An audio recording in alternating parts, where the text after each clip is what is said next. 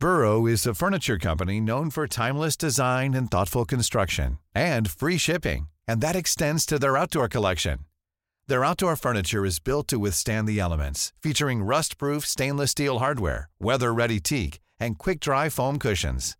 For Memorial Day, get 15% off your Burrow purchase at burrow.com/ACAST and up to 25% off outdoor. That's up to 25% off outdoor furniture at burrow.com/ACAST. Hey, I'm Ryan Reynolds. At Mint Mobile, we like to do the opposite of what Big Wireless does. They charge you a lot, we charge you a little. So naturally, when they announced they'd be raising their prices due to inflation, we decided to deflate our prices due to not hating you. That's right. We're cutting the price of Mint Unlimited from $30 a month to just $15 a month. Give it a try at mintmobile.com/switch. $45 up front for 3 months plus taxes and fees. Promo rate for new customers for limited time. Unlimited more than 40 gigabytes per month. Slows full terms at mintmobile.com. I'm Mike Boris, and this is Straight Talk.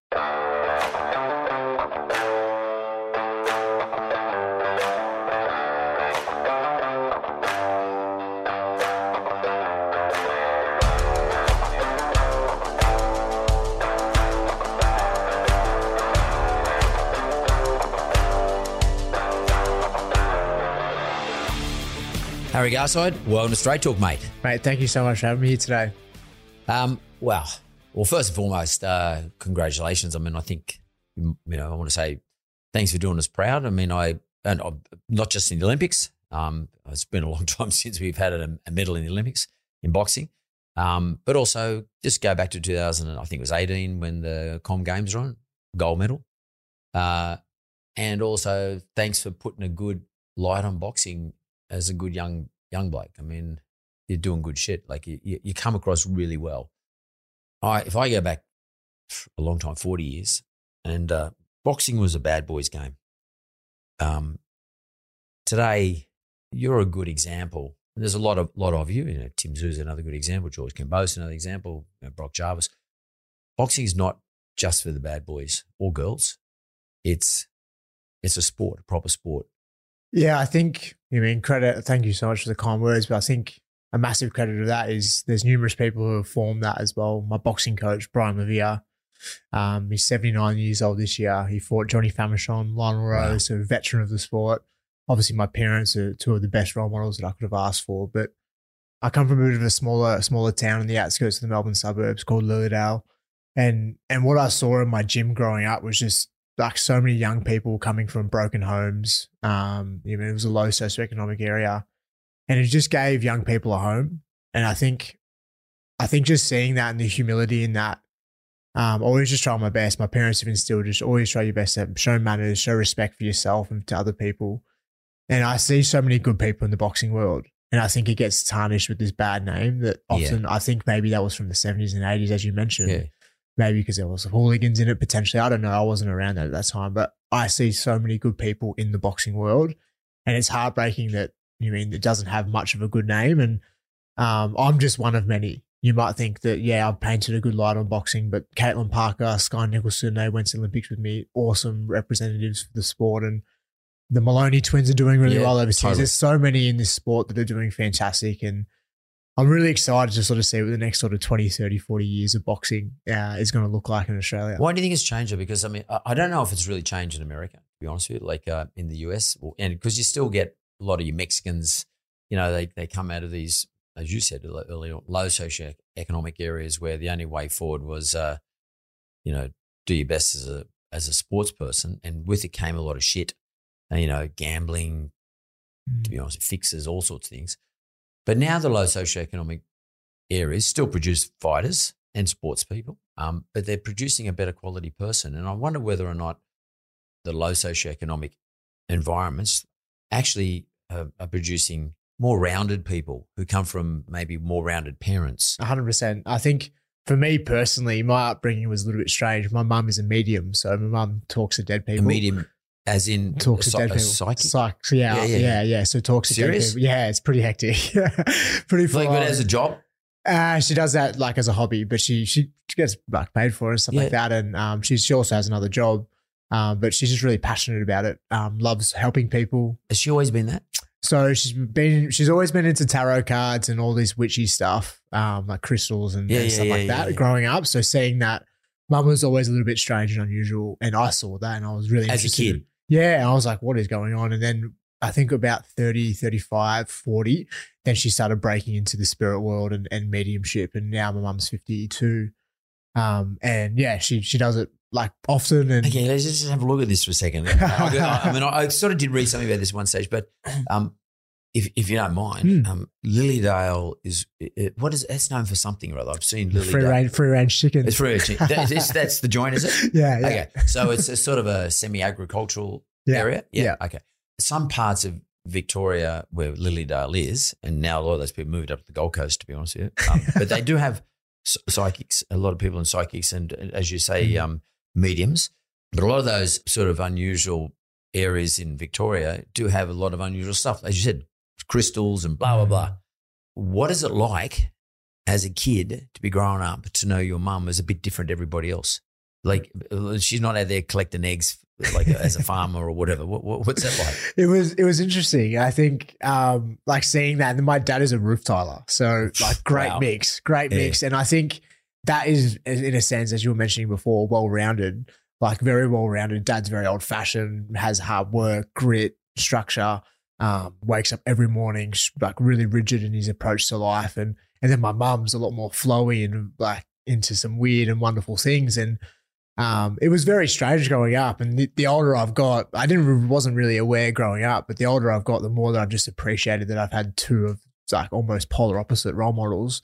But they complement each other really well in like life and love. So parents are still together? Yeah, still That's together. cool. Yeah. So I'm very, very blessed. And growing up, of course, every couple has Barneys and stuff like that. Yeah. They weren't perfect, but I think they've learned to love each other more, and they probably love each other more now than what they did when I was growing up. So it's great to see, and they've almost set this pretty high bar of what love is, of like kind of seems a bit unachievable, but it's just them two against the world, and they're really infatuated with each other. They've always got each other's backs. They love each other for the good, the bad, and the ugly.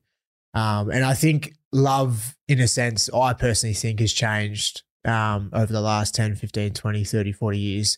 So, you see the loves back in the 40s and 50s war times. You see photos of people like next to a boat, the couples leaving, saying goodbye to their partner as they go to war. And you see love now on Instagram and stuff like that. It's just a little bit different, I feel. Yeah. But I have optimism and I've met this perfect girl.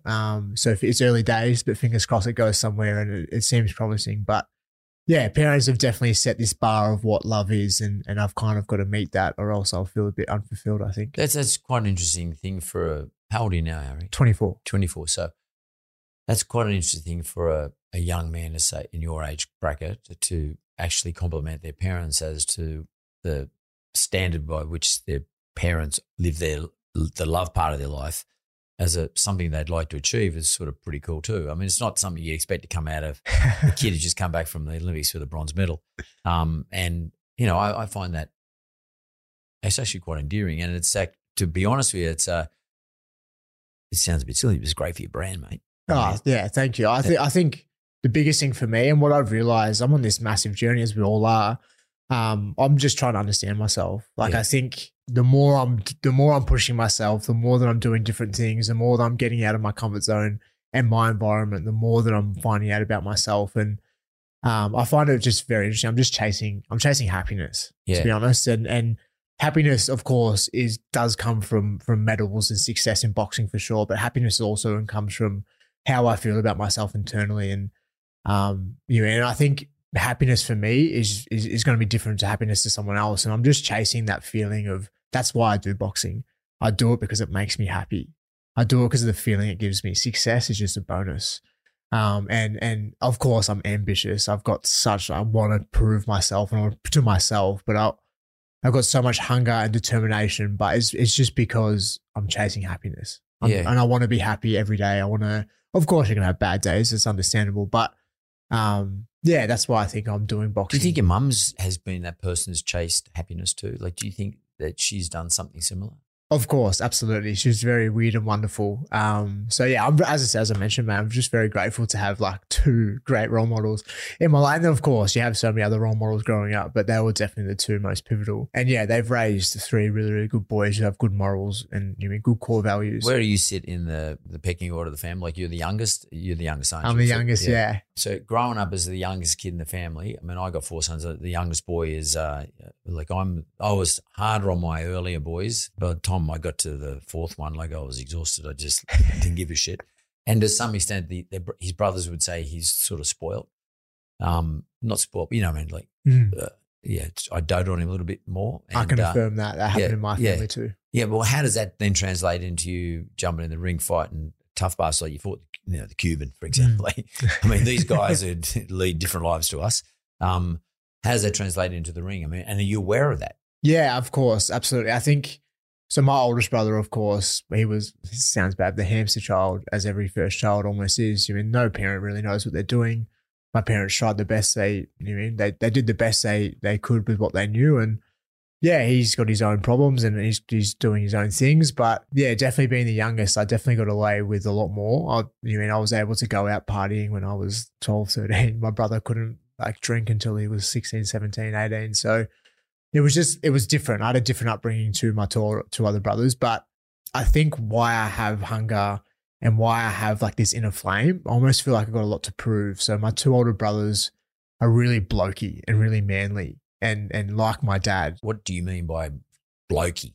Yeah, so just I come from a smaller town and just a stereotypical male. So always fighting on the footy field, always fighting with each other, always playing out the back in the shed with dad and just always doing the bloke stuff, like the stereotypical bloke stuff. And I was nothing like them growing up. I was more inclined to do what my mum was doing, or I'd be inside with mum. I don't want to go outside with my brothers. So, and I think because of that, I didn't get any respect from my brother, from them, or even my dad at times. He was just like, geez. My dad almost said to me, and I couldn't care less what you are, but my dad said to me when I was 16, he's like, I was preparing for you to come out of the closet your whole life. Yeah. And he said that to you? He said that to me, yeah, when I was 16. And I was just I'm straight. I'm just in touch with a lot more of my feminine energy and what my mum's doing. I think because of that, because I didn't get much respect from the males in my life, I felt like I had to prove something. And I still kind of feel like I've got to prove something as well. When you were a young boy, less than 10, you decided to take up boxing. Were your brothers boxing? No. Did your dad box? No, we just watched so many Rocky films, which is fantastic. Well, you got inspired to do boxing because you watched Rocky? Yeah, of course. Watched so many Rocky films. And as I mentioned, I think I just had something to prove.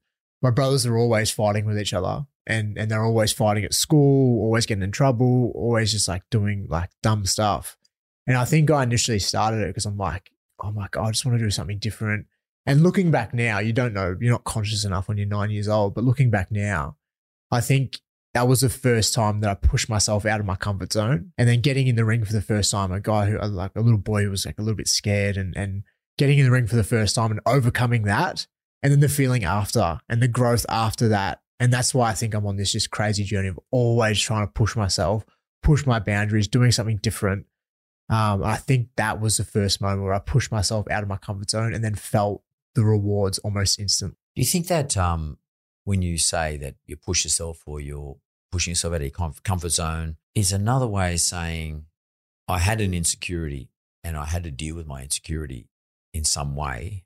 Of course, absolutely. And I think… Were you conscious of that though? No, not at that age. Definitely looking back now, that's a really good way of putting it. I've never fully thought about it that way, but it's naturally, I think we do that as humans. It's all… We all do, by the way. We're just in survival. We all have our own insecurities. Everyone's a bit different. The fact that your brothers were fighting at school, it could have been something to do with their insecurity too, by the way. Yeah, of course. Their own insecurity. Yeah. Fighting is a lot to be about that. It's about dealing with your insecurity. You got to prove. Well, look at Tyson Fury. He had to come back from being a fat bastard and a drug addict and alcoholic and every other thing in the world, probably a shock and probably unhappy with himself. And he's got to where he's got to. That's about dealing with your insecurities. Of course. The fact that he was a drink and doing drugs is probably because he's insecure. All of us have insecurities. I don't give a shit who you are. And we do things to manage that. Do you think that was in your case and still is? Yeah, of course. Absolutely. I've realized this, and I was honestly thinking this as I was driving here. I don't know why I was thinking about at the Olympic Village, and no disrespect to any of the athletes. I love being part of that team, and I'm guilty of it too. I have more insecurities than anyone, I feel. And I just felt at the Olympics, I feel most high achievers and most high performance environments, like the successful people, are the ones with the most insecurities or the most stuff to prove, or the most, that's what has grit. That's what has hunger. Like you got to get it from somewhere. And I think when I was at the Olympic Village, I just remember thinking like, there's just a lot of insecure little people here, in the sense of like young girls or young boys who haven't had those love or needs met. And I'm one of them. You know what I mean? That's why I'm chasing the Olympic glory or validation or external happiness so much, because of those insecurities in a sense. Yeah, it's very interesting that, Tim Zhu is a good example. Like, he's grown up with his father as being Costa Zhu, and to some extent it probably has. And I don't want to. I love the guy. He's awesome, but to some extent you got something to prove, because you feel as though I'm looked at as not as being as good as my father, and I'm Tim Zhu. He's Costa Zhu. I mean, I've heard Tim say that many, many times over, and it doesn't really matter if that motivates you and drives you. It means fuck all. I mean, I often say about how important paranoia is to be successful in business. You've got to have a level of paranoia. Yeah. Absolutely. You just got to have it. You've got to also have a level of obsessive compulsive behavior. In other words, you've got to be obsessive in the way you prepare for business, just like you have to be obsessive in the way you prepare for training. Yeah. I know Fennec's a great mate of mine. Jeff is every one of those things and more, which allowed him to train to a point where he was one of the fittest fighters that ever fought. His skill was good, but his fitness and his endurance was, and his legs were better than everything else. And he always just was fitter than his opponent. And, as you know, if you've got good legs, you get hit, you'll stand up, you'll stay longer. But what drove him, he's like part mad. Like Jeff and Noah, he'll be okay if I say it, but he's part crazy. You have to have it. And that's the reality is you have to have it. And he has every insecurity in the world, but deals with it, manages it, and he still lives his life like a normal person. And I actually think that anyone in business you're in the business of boxing right now and other things, but that's your financial business. You've got to be as successful as you are. I think you've got to have these insecurities and whatever they are, but you've got to be able to manage them. Of course, that's the biggest thing. And I think looking at my life, like me and my oldest brother, his name is Josh, and I love him to bits. He's going through his own struggles with mental health and drug addiction and in and out of jail, and me and him have such similar personality traits. Like I obsess about things, have a lot of insecurities as we all do, very similar with our personality traits. And for me, I think the difference between me and him is I've learned how to control my insecurities or my demons. And I think he is having more trouble, with controlling his, and that's why he's sort of going down the different path. And I think as well, there's an element of, I'm the luckiest guy on earth. I found my passion when I was 9. I found something that I was really passionate about, something that I genuinely love, something that makes me really happy. He didn't have that opportunity where he didn't find something that made him really happy or made him really passionate.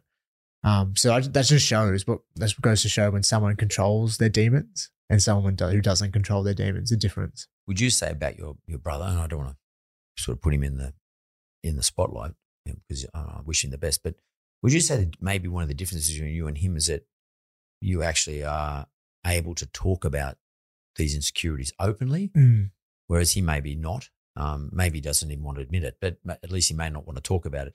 But do you think by being able to talk about it and be accepting of it, that actually helps you control it? Oh, of course, absolutely. And I think, like, looking back on my life, being the youngest, that does play a role. Like, he was the first child, and my dad is very old-fashioned, has some really good values, but also has some values that are a bit old-fashioned and doesn't admit defeat, doesn't witness. Yeah. You don't know, no male shows emotion and stuff like that. Bottle a lot of things up. And I think that was instilled in Josh a lot more than it was instilled in me, or I rebelled against it a bit more in the sense of, like, as I mentioned, I was more closer to my mum. So because of that, my brother he's struggling to admit that he's got problems. He's struggling to talk about them because that's what he feels like a man's supposed to do when realistically it's okay. Like, it's okay to say you're not okay, and it's okay to talk about it, and no one's going to shame you. The only way you're really going to ever get through anything is if you navigate through them.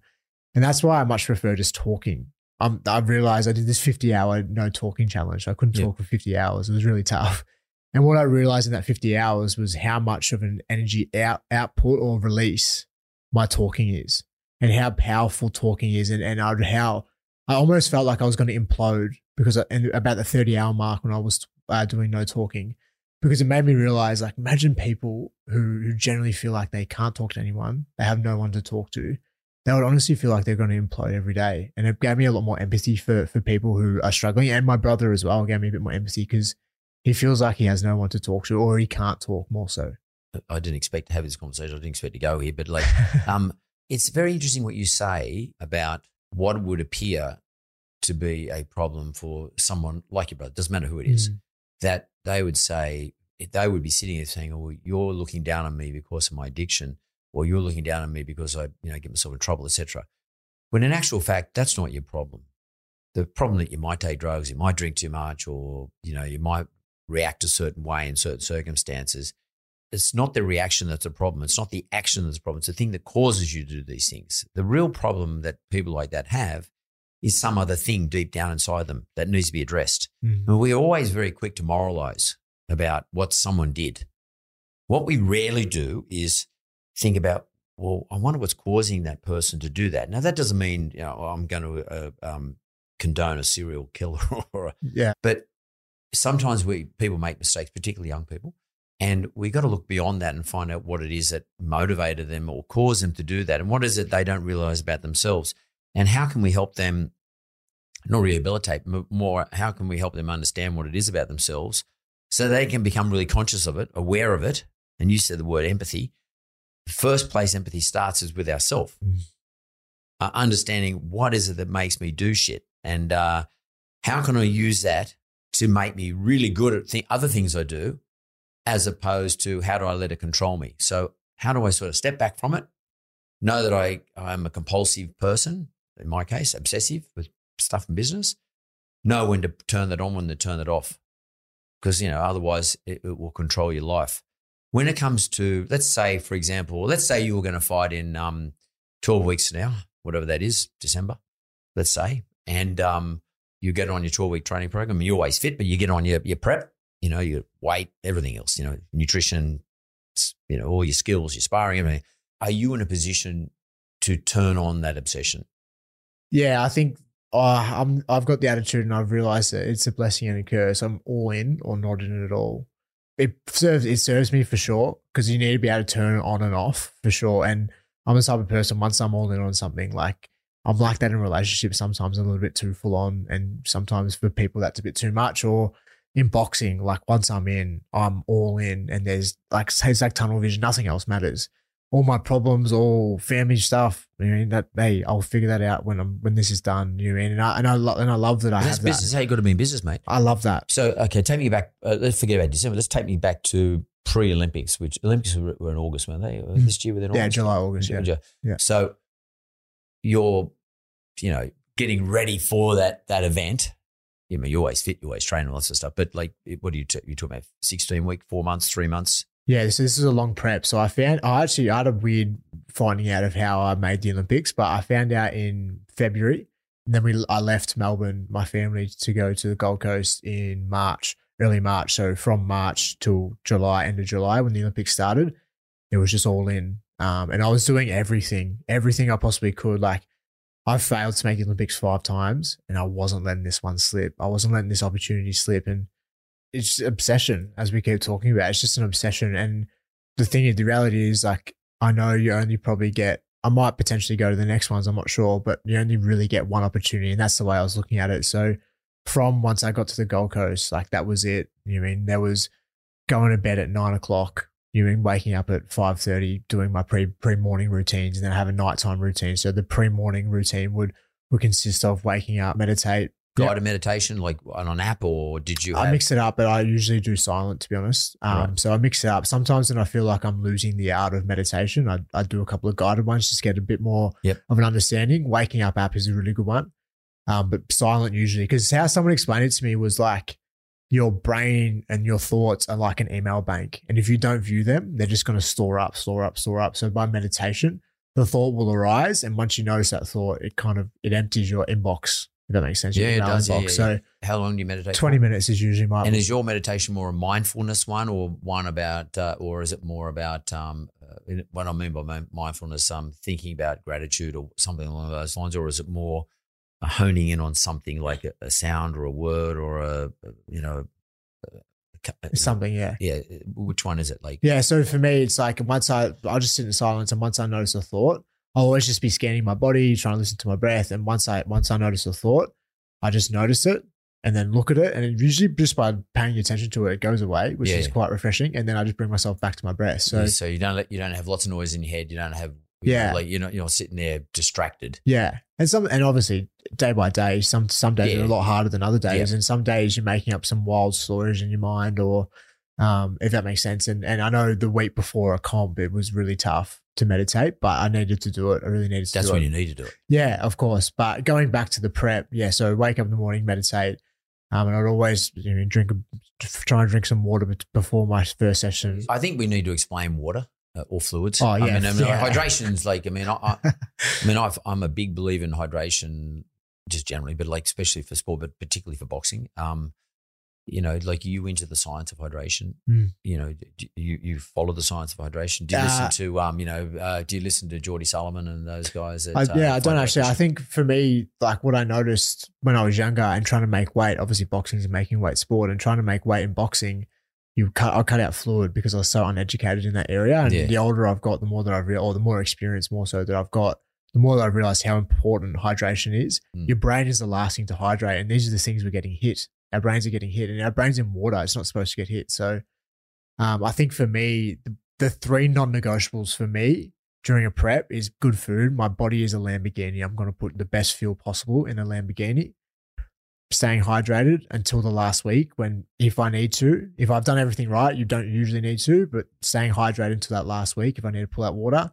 And then as well, getting 8, 9, 10 hours of sleep. Rest, yeah.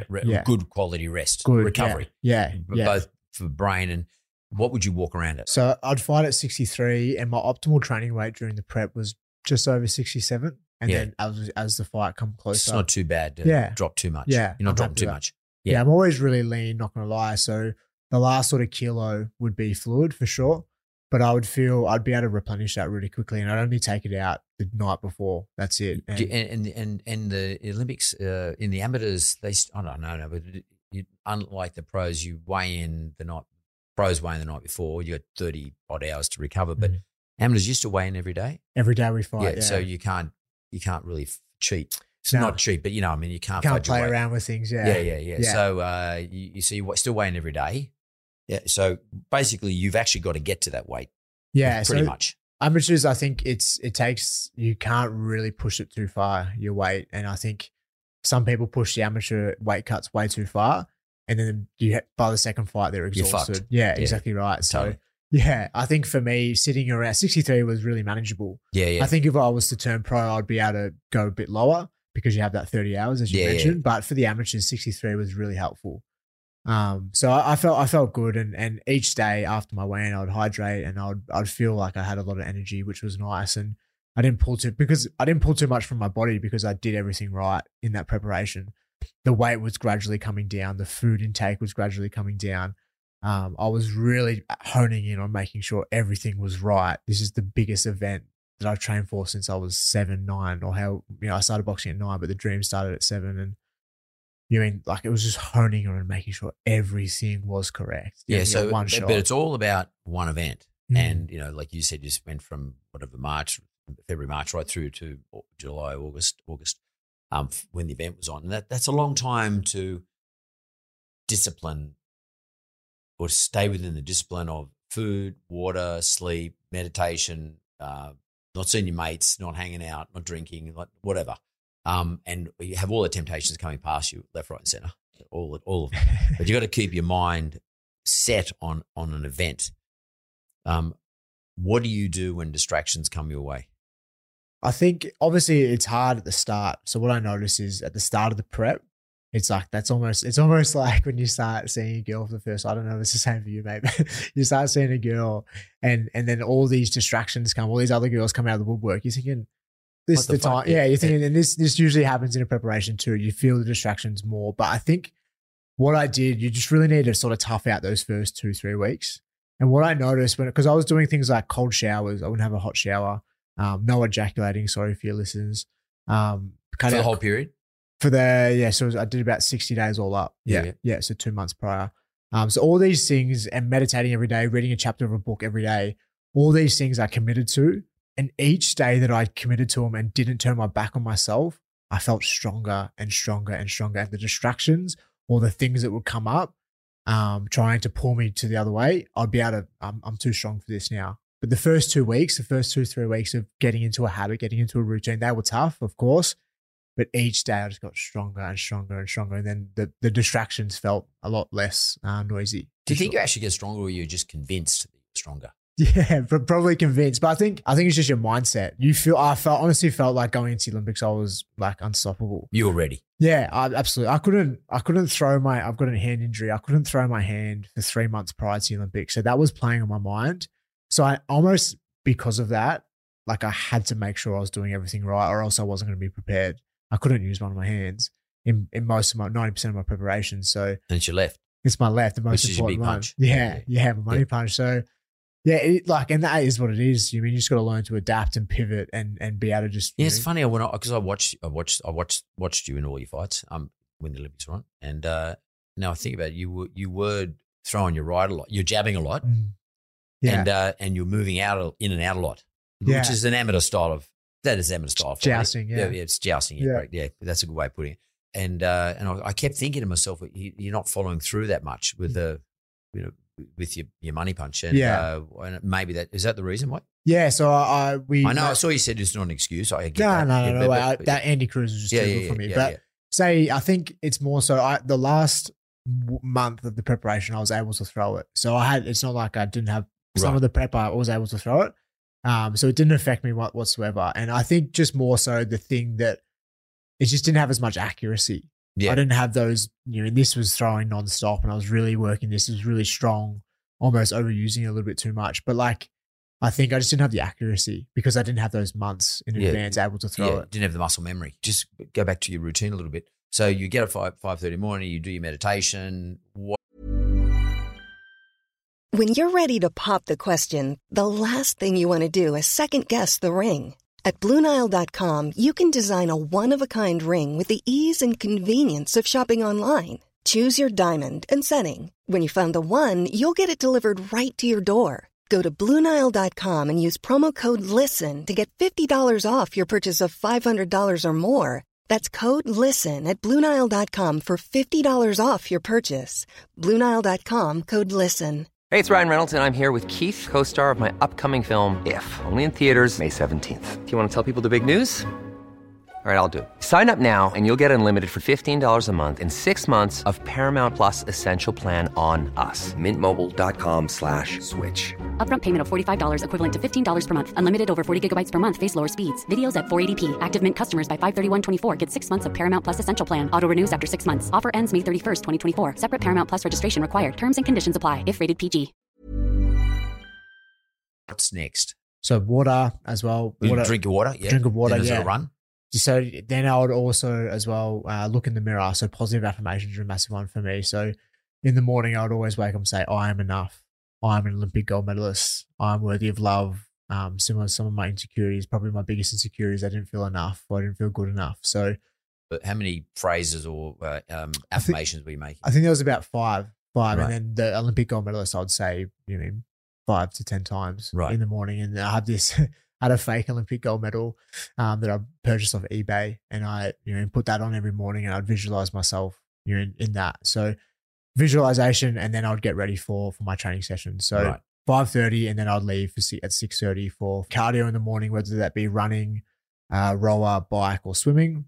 Mostly running. Boxers love their running, and then I'd go back, try and nap, and relax, have breakfast, of course, and then at 11 o'clock we'd have strength and conditioning, whether that be weights, lifting heavy, or a conditioning circuit.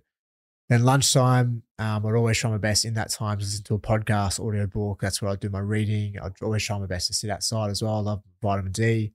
And then 4 o'clock would be boxing. And then I'd go home and have nighttime routine as well. Yeah. And in terms of food intake, I mean, I cook myself. Yeah. Yeah. So I'm not the greatest cook. I'll admit that. I keep it very basic. And I think what I've learned about myself, I'm a basic human. I can live off nothing. So I live off both mostly in my preparation for food. It'd be kangaroo, tuna, chicken. They're my 3 meats that I really like. And then I'd have what's called veggies. I love my veggies. I'm not a big fan of salad. I love my veggies. And then it would be rice or sweet potato. So real basic. And I love it. It really felt like it fueled me well, and I felt really prepared for most of my sessions. I mean, you're a good sleeper naturally. Yeah. So you're lucky. That is a blessing, by the way. Yeah, I know my partner isn't the greatest sleeper, and I'm out. She's like, "Did you hear the fights last?" Like, we live on a pretty busy street in Bondi, and I'm like, "I don't know what you're talking about." Or like the rain yeah, the rain last night. Apparently the rain was heavy as last night. Yeah, it was. Didn't hear a thing. Didn't hear anything. Well, that's a blessing if you can rest. I mean, because I say this to people in business too. You know, everyone thinks it's about me that I live on 4 hours sleep a night. No. I get like a good 6 hours rest. I might that'll do me. I mean, and I'm older though. Like when I was younger, I needed 8, like 6 hours. But you got to get a good rest, like a good restful period. Yeah. I mean, I find I sleep better if I take melatonin, so that helps me stay asleep. And I have prescription quality of melatonin, and I don't like sleep. That works for me. But I know how important it is to get a good rest. And whether you're in the business of boxing, in the business of what I do, if you don't have a good rest, you're going to cook yourself. It's just clarity of mind. Yeah, your mind's clearer. Yeah. And if mind's not clear, I mean, you're a fighter, but you've got to be strategizing before you get in the fight, and then you've got to be tactical when you're in the fight. So you've got to be watching what the dude's doing. I don't give a shit how much you prepare. I mean, you can prepare. You got to prepare, but when you get in there, completely different. It's different. And all of a sudden you think, fuck, that he's quicker or moves better or he keeps moving outside, whatever. I can't get outside him. I can't get around him as a left hand. I can't get on. So then you got to start being tactical, and your brain has to be really clear. By the way, you're getting hit in the head too, and your cortisol's up because you're in stress and fight and flight mode. You've got to try and control that fight and flight mode. So how important to you is your meditation process that you've been doing to allow you to control the chemistry within your own body when you're in the ring? Yeah, I think it's super important. And I think what I realized about myself, some athletes are different. Some people are emotional athletes where it works for them. They need that emotion to be able to make good decisions. Yeah. I'm the complete opposite. I need to almost take myself out of it and just box. And what I realized in my last fight against Andy Cruz, where he punched the shit out of me, what I realized against him, he wasn't thinking. He was just letting it happen. And I think for me, I was almost overthinking my tactics. I knew that it was David versus Goliath in that fight, and I knew that going into it. And my coach was giving me a lot of tactics going in, and I was thinking way too much, and I was already 2 steps behind him. I think the best athletes in the world, Tom Brady, Kelly Slater, Serena Williams, the best athletes in the world are the ones who are just letting things happen. And it comes from hours and years of preparation and time put into one thing, and just believing in yourself, believing in your ability. And I think when I'm in that ring, especially in that last fight, the belief wasn't there deep down for me that I was capable of beating him. And it breaks my heart to say that out loud, but I'm just honest. I'm very honest. Yeah. And I think, the biggest thing when you're in the ring though, is just being able to get in there, trust in your ability, know that you've done everything in your preparation to be ready for that moment. And then you're able to make better decisions more quicker as well. That's interesting you say that about Cruz. In business, to be honest with you, we can't sort of let the emotions get control of us, just generally speaking. And to be frank with you, we can plan. We can have the world's greatest plan. But at the same time, we've got to be in there just prepared to watch what happens as it happens. I mean, COVID is a great example for a lot of business people, but, you can't overthink it, because if you overthink it, you won't end up doing something. You sort of get paralyzed with the whole process. And I've always said, look, one of the greatest things about boxing is it is like business to me. I mean, you're either got to cop the punches. Sometimes you actually got to cop them. Sometimes you got to move away from them and not throw punches. You just get out of the fucking way. Or other times you just got to fight for your life, throw as many punches as you can. But occasionally you got to just cop them, but you got to go with it. And it's interesting you just said to me that these really well prepared fighters like Cruz, who probably been out longer than you. And that's all they do, by the way, in their environments. Bit like good business people, mate. They just roll with it, and they're ready to go at any time, like in the event, during the fight. So do you think, what did you learn about yourself as a person in the business of fighting, being a boxer? What did you learn about yourself as a result of the Olympics and maybe and as a result of being up there against blokes like Cruz? Numerous things. Like, I think the biggest thing though is like, I've got to have a bit more belief in myself. And I even think it comes from that inferiority complex. Like the reason why I'm chasing boxing so hard is because I never felt enough growing up, or I didn't feel good enough. And it's like, almost even when I got there, you can say things out loud, and you can say things to yourself in a mirror, like I was doing every morning. Whether you truly believe them deep down is a different question. And I think I was almost just trying to force myself to believe it. And it's like, I knew that I was capable of winning a medal.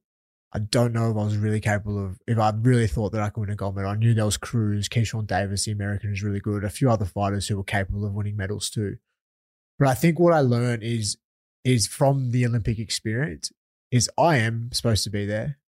I am capable of beating Cruz. Like, an interesting thing you say, because I have this thing called a playbook, and chapter 9 of my playbook, it's about the business, going back to the concept of, do you believe in why you're in this business? So in other words, a business must have, in their business structure and in the business mindset of the business, it must have the belief in what they're doing. You've got to believe in what you're doing. Kerry Pack used to say once a month, "Hey son, do you still believe in what we're doing?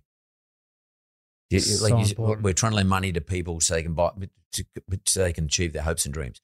Does the business still believe in that, or we sew up ourselves, or forgot about why we're here in the first place?" And I was talking to a young fighter the other day, young Brock Jarvis, and I said to Brock, mate, Brock gets extremely, he's now going to be on the big stage. He's fighting in LA, he's on Matchroom, in DAZN. So, and I said to him this week, I said, mate, this is business. Forget about why you started boxing in the first place. Forget about your uncle played Australian, played for St. George in the glory days, and wouldn't it be good to be like him, but I'm not as good as him. Forget that you're, not as big as your dad and your uncle, the reason why you got into boxing in the first place. You're in there to do business. Cruz in there to do business. That's his business. Yeah. And today I'm getting in the ring and I've got to fight Harry Garside, and that's business. And I'm not going to get emotional about it. I'm not there because I've got insecurities. I believe I've done all the preparation, and I'm going to go and do my business. Yeah. No matter what happens, what comes at me, I'm going to control it and come back with it. I mean, what do you think of that as a concept? Absolutely. I think it's 100%. It's like, it's when you are honing in on something, you believe something so much and you want something so much, it doesn't matter who's in your way or what's in your way, what obstacle, you will either jump over it, run through it, pivot around it, whatever you need to do to get through that, you will do.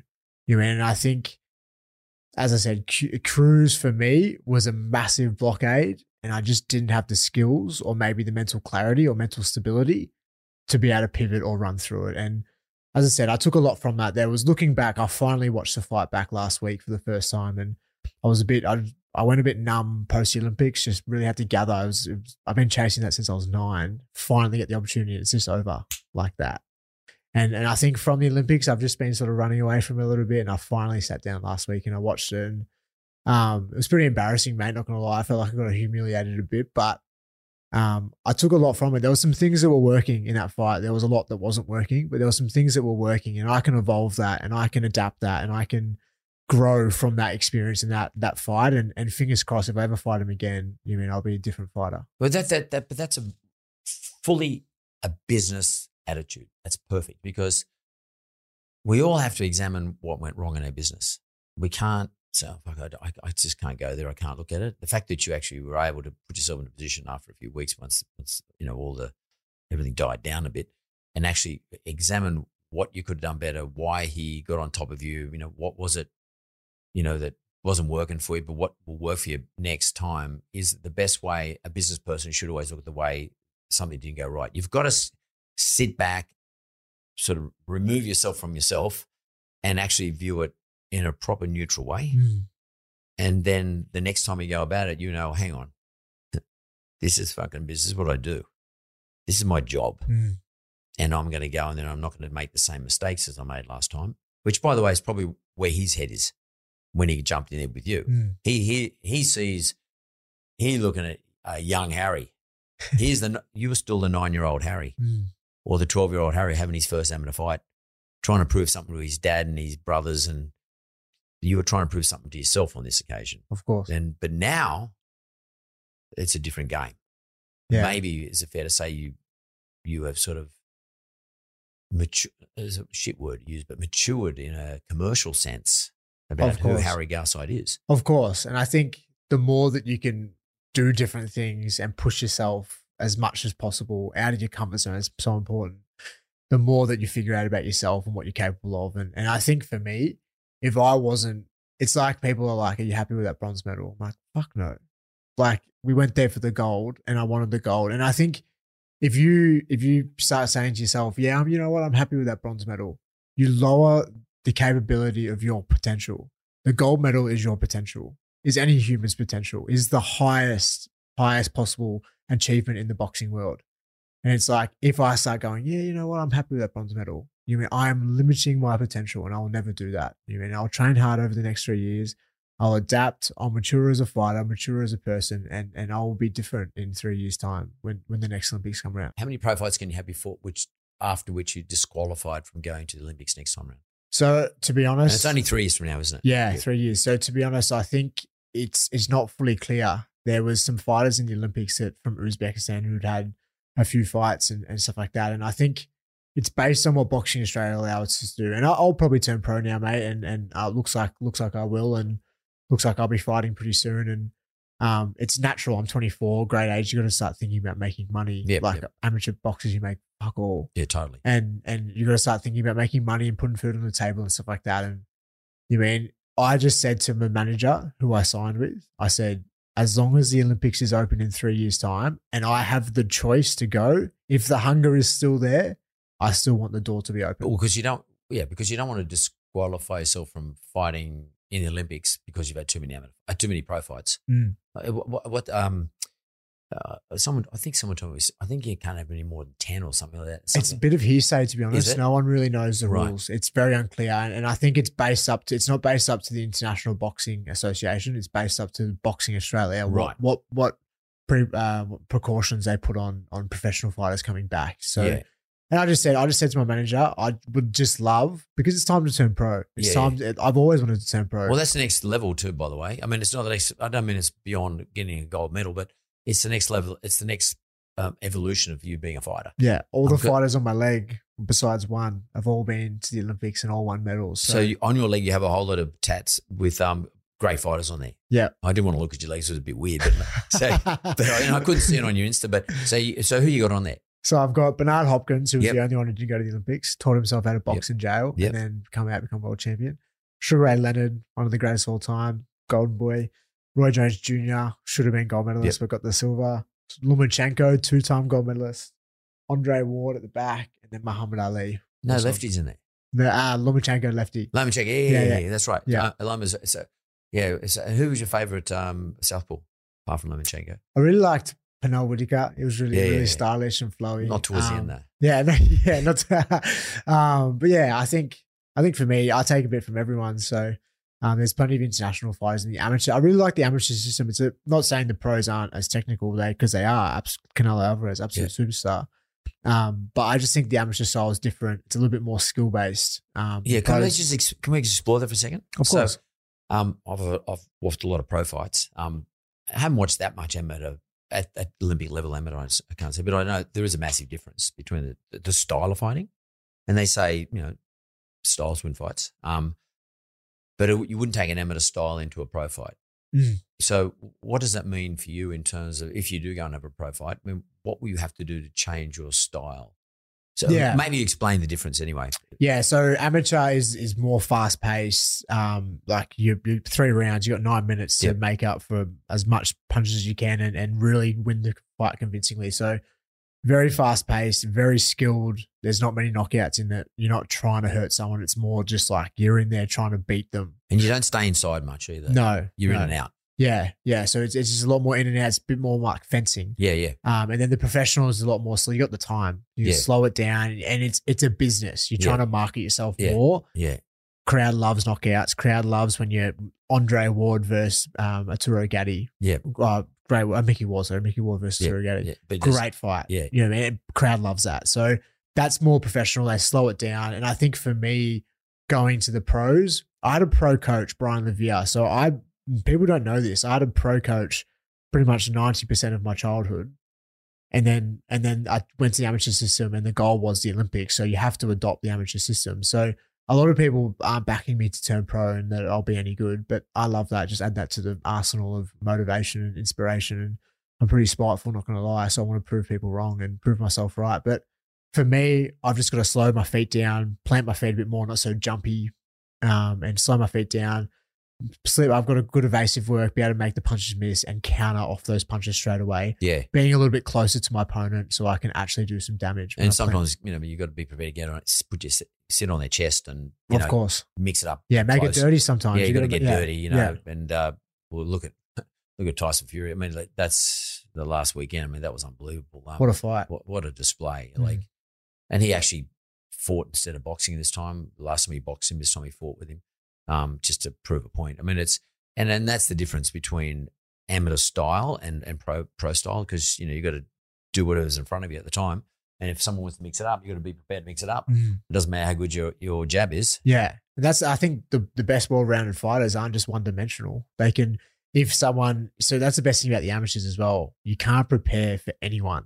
You have to prepare for everyone. Yeah. So one day you could have this long, rangy Cuban, Andy Cruz, beautiful distance control. Then the next day you could have a short, stocky Russian. Like, you never know what you're going to get. So you have to prepare for every style. And I think the best fighters are the ones that are well-rounded. Of course, they have one area that they really specialize in, whether they're defensive or aggressive.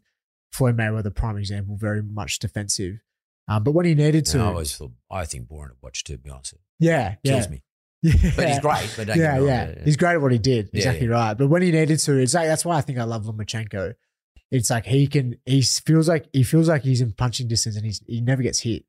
You know what I mean? Of course, Lopez made him look a bit silly, which was heartbreaking, but but wrong weight division. It's all wrong. Exactly right. But I think for him, it feels like he's there. He's aggressive, but he's an aggressive defensive fighter, which is amazing to see. And do you we were talking about Lomachenko for a second. Do you do any in-close sort of grappling stuff? I mean, stand-up grappling. Like, Lomachenko's great at grapple. Stand-up grapple. He's probably good on the floor too, for that matter. But I've just seen him do the stand-up wrestling.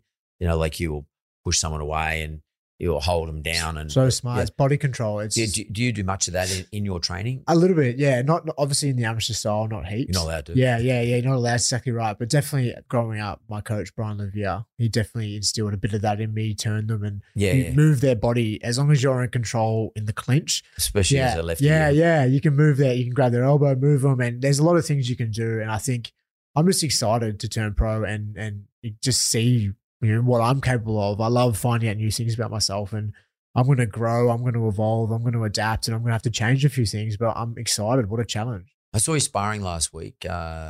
You were sparring like a pro, but you were mixing it up hard. I mean, you obviously had headgear and all that sort of shit, but means nothing anyway at the end of the day if you still get hit. But and I thought to myself, wow, that's a big transition already. I mean, so what you're now telling me, though, is you've been trained by pro trainers anyway in the past, so it's not going to be that big a leap for you. No, and I think just being in the sport for so long, like, I know I'm not going to piss my own pocket, but I'm smart. I know I'm switched on. I know what's going on.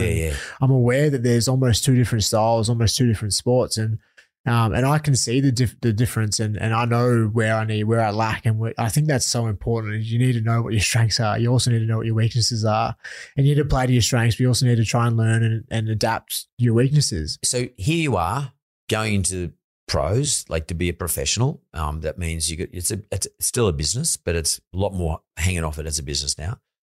You build a team around you. You build, like everyone does in business. You build, your specialists and your blokes to train and food people and all that sort of stuff. And you've got to get your environment where you train, your gym and all that sort of stuff. Get that all sorted.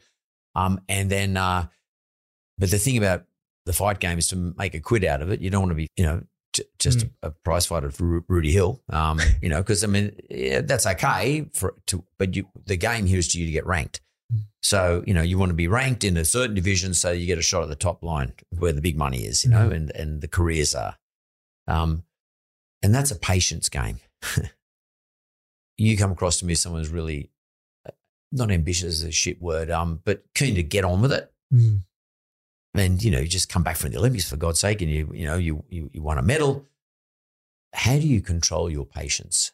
You got to work your way into top 10 and by the way, you got to convince the IBF or WBO or WBA, WBC, whatever it is, IBO, that and they all different. Please rank me top 10, but you got to get through a whole lot of work. You got to through a whole lot of fights to get there before you get a chance at it. They're not going to say, Harry Garside is a bronze medalist. Why don't we put him up against whoever, the lightweight division, Lomachenko. You're not going to get that. Where the dollars are. Yeah. Where do you get the patience from, and how do you now rebuild this is now not about 16 weeks. This is now about a few years. I think one of the biggest problems with maybe my generation or the younger generation is the fact that we want these quick fixes. We want this easy like cryptocurrency or these things are going to get money instantly. You know what I mean? I think just realizing that good things, great things take time. Realizing that I failed to make the Olympics on 5 different occasions, but still showing up every single day. I lost 10 out of my first 18 fights, was not successful for a long time. And I think it's going to be, I'm not saying I'm going to lose in the process, I'm not, but like it's going to be now, it's just realizing I'm 24. I've got time. I've got time on my side and I can take my time. Of course, it's going to be frustrating at times. We often get impatient, but it's going to take 5, it's going to maybe close to 30 before I'm hitting that big time. But you've got to deal with sponsors. You're going to have to talk the money game. I mean, that's a business. It's a different thing, altogether different thing. And you have to keep those people happy. I mean, you have to do these sorts of things. You have to get on Instagram. You have to play the marketing game too. Yeah. I mean, I don't reckon a lot of the fighters do a good job of that here in Australia. I mean, George is pretty good. I mean, he has a lot of followers and sort of, doesn't ham it up, but he puts a lot of content out. And Tim's pretty good at it too, but Tim's got a whole machine sitting behind him. Like that place. I mean, Tim's been on the show. Tim's like, that place is a machine, like the whole thing. Yeah. Are you ready for that? Of course. And I'm excited. Yeah. It's like, what an opportunity. It's going to take time for sure, but I think it's just realizing that I'm in this professional game for 2 things. To win world titles because I'm ambitious and I want to see how far I can go and put Australia on a map. I'm here to make money. Yeah. You mean, and just realizing that in the next 6 years, you don't have to win world titles straight away, but you can still market yourself really well over the next 6 years, or I can market myself really well if I'm good and, talk well and just try and be who I am and authentic, but also trying to put a good light on the sport and do things outside of boxing as well. I think that's what I'm going to focus on the next 6 years. And then hopefully around 30, give or take 1 or 2 years, I'm fighting for world titles. You've done all the things that actual good fighters end up having. But is there something about Harry that's going to make him more interesting? And do you sit down and think, well, shit, because I know I saw in the Commonwealth Games, the Olympics, you paint your fingernails, or you've done some stuff, you stand for things that other fighters wouldn't even think about. For sure. Like I'm very switched on, and I know by painting my nails, that was going to paint me in a certain light for sure. But I'm very passionate about the things that I'm passionate about, the social cause that I care about. I really genuinely care about our young people. The Reach Foundation was a foundation that entered my life when I was 16, and they changed my life. And I want to give that back to some young people. I feel like our young people are probably struggling more than anyone at the moment due to COVID and other things. The difference, maybe not difference, but the thing that makes me a little bit more unique, more so, is the fact that I'm no different to any other person that walks down the street. I don't ever put myself up on this pedestal. I love the fact that, and I'll always do this. I'll make money. I'll be world champion, and I'll still catch the train, catch the bus. I'll always try my best because I'm no different to any other person. And I hate those people who put themselves up on this little pedestal. Totally. And it's just like we're all human at the end of the day. And I love social connection and I love talking to people. And I remember it so clearly going to the basketball. I used to love a basketball, Andrew Gaze. And seeing him, hey, can you sign my shirt? I remember that feeling. And seeing a young person do that to me now, it's like, I still feel like that kid. And I always want to have that. And I think I will. I'm sure all the other fighters stand for different things, but like if Harry Garside can stand for something that's really important. Yeah, I'm just me personally, mate. I'm just a massive one on like, I think I've got it written on my drink bottle. Curiosity is one of the biggest things that I've realized over the past 2 years is having curiosity. I think by having it, it takes the judgment away from people. And I've always positioned myself as a fence sitter. Obviously, having a mum who was spiritual and then a dad who was very old fashioned, it's made me a bit more of a fence sitter. I'm able to see both left and right views or like different views. I'm able to see it and I'm able to empathize with both sides. Like I don't really pick a side. I love that about myself. And I think that comes down to being curious. I'm curious about myself and why am I doing things? Why in an argument with my partner do I react like this? I'm just being curious and taking the judgment away from myself. And I think when you bring curiosity into a situation, you don't have to pick a side. You can just be and think whatever you want. That's okay.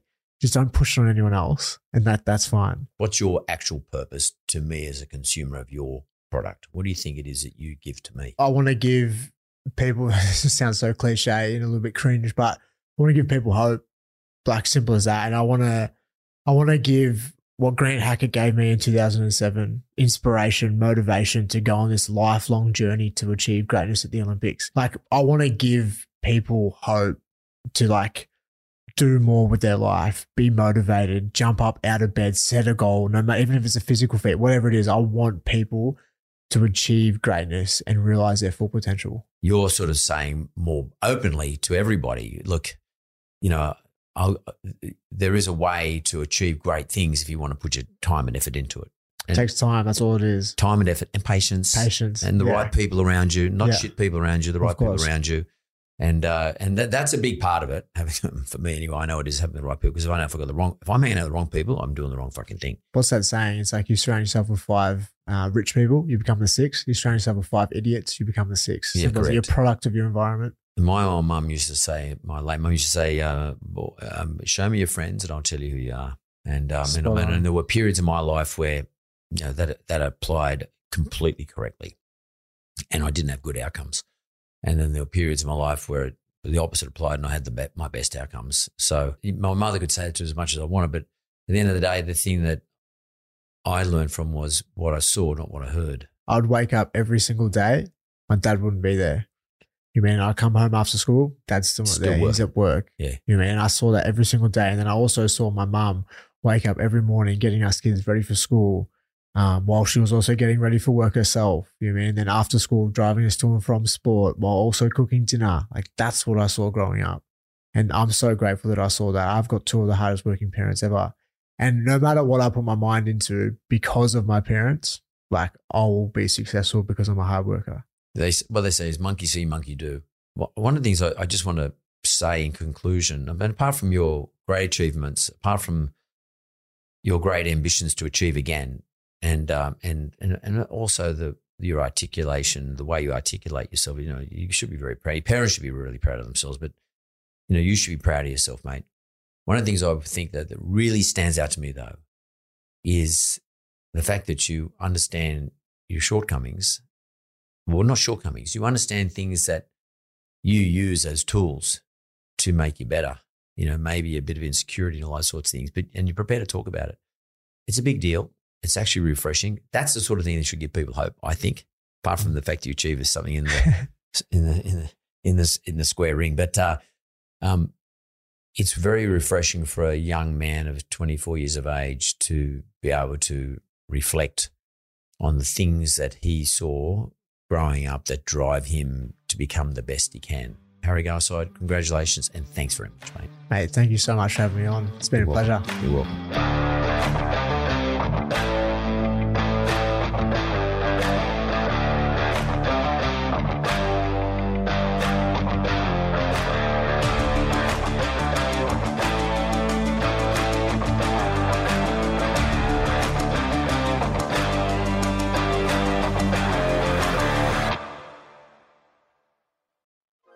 Thanks for listening to another episode of Straight Talk with Mark Boris. Audio and production is by Jessica Smalley. Production assistance, Jonathan Leondis. This is a mentored podcast.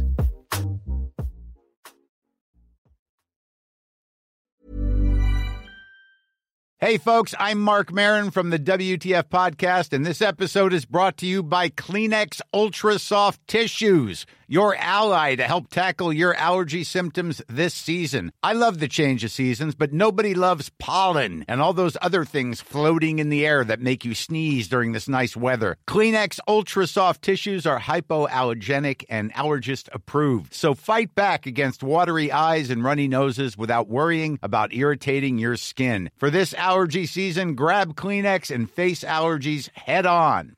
Mom deserves the best, and there's no better place to shop for Mother's Day than Whole Foods Market. They're your destination for unbeatable savings, from premium gifts to show-stopping flowers and irresistible desserts. Start by saving 33% with Prime on all body care and candles. Then get a 15-stem bunch of tulips for just $9.99 each with Prime. Round out Mom's menu with festive rosé, irresistible berry chantilly cake, and more special treats. Come celebrate Mother's Day at Whole Foods Market.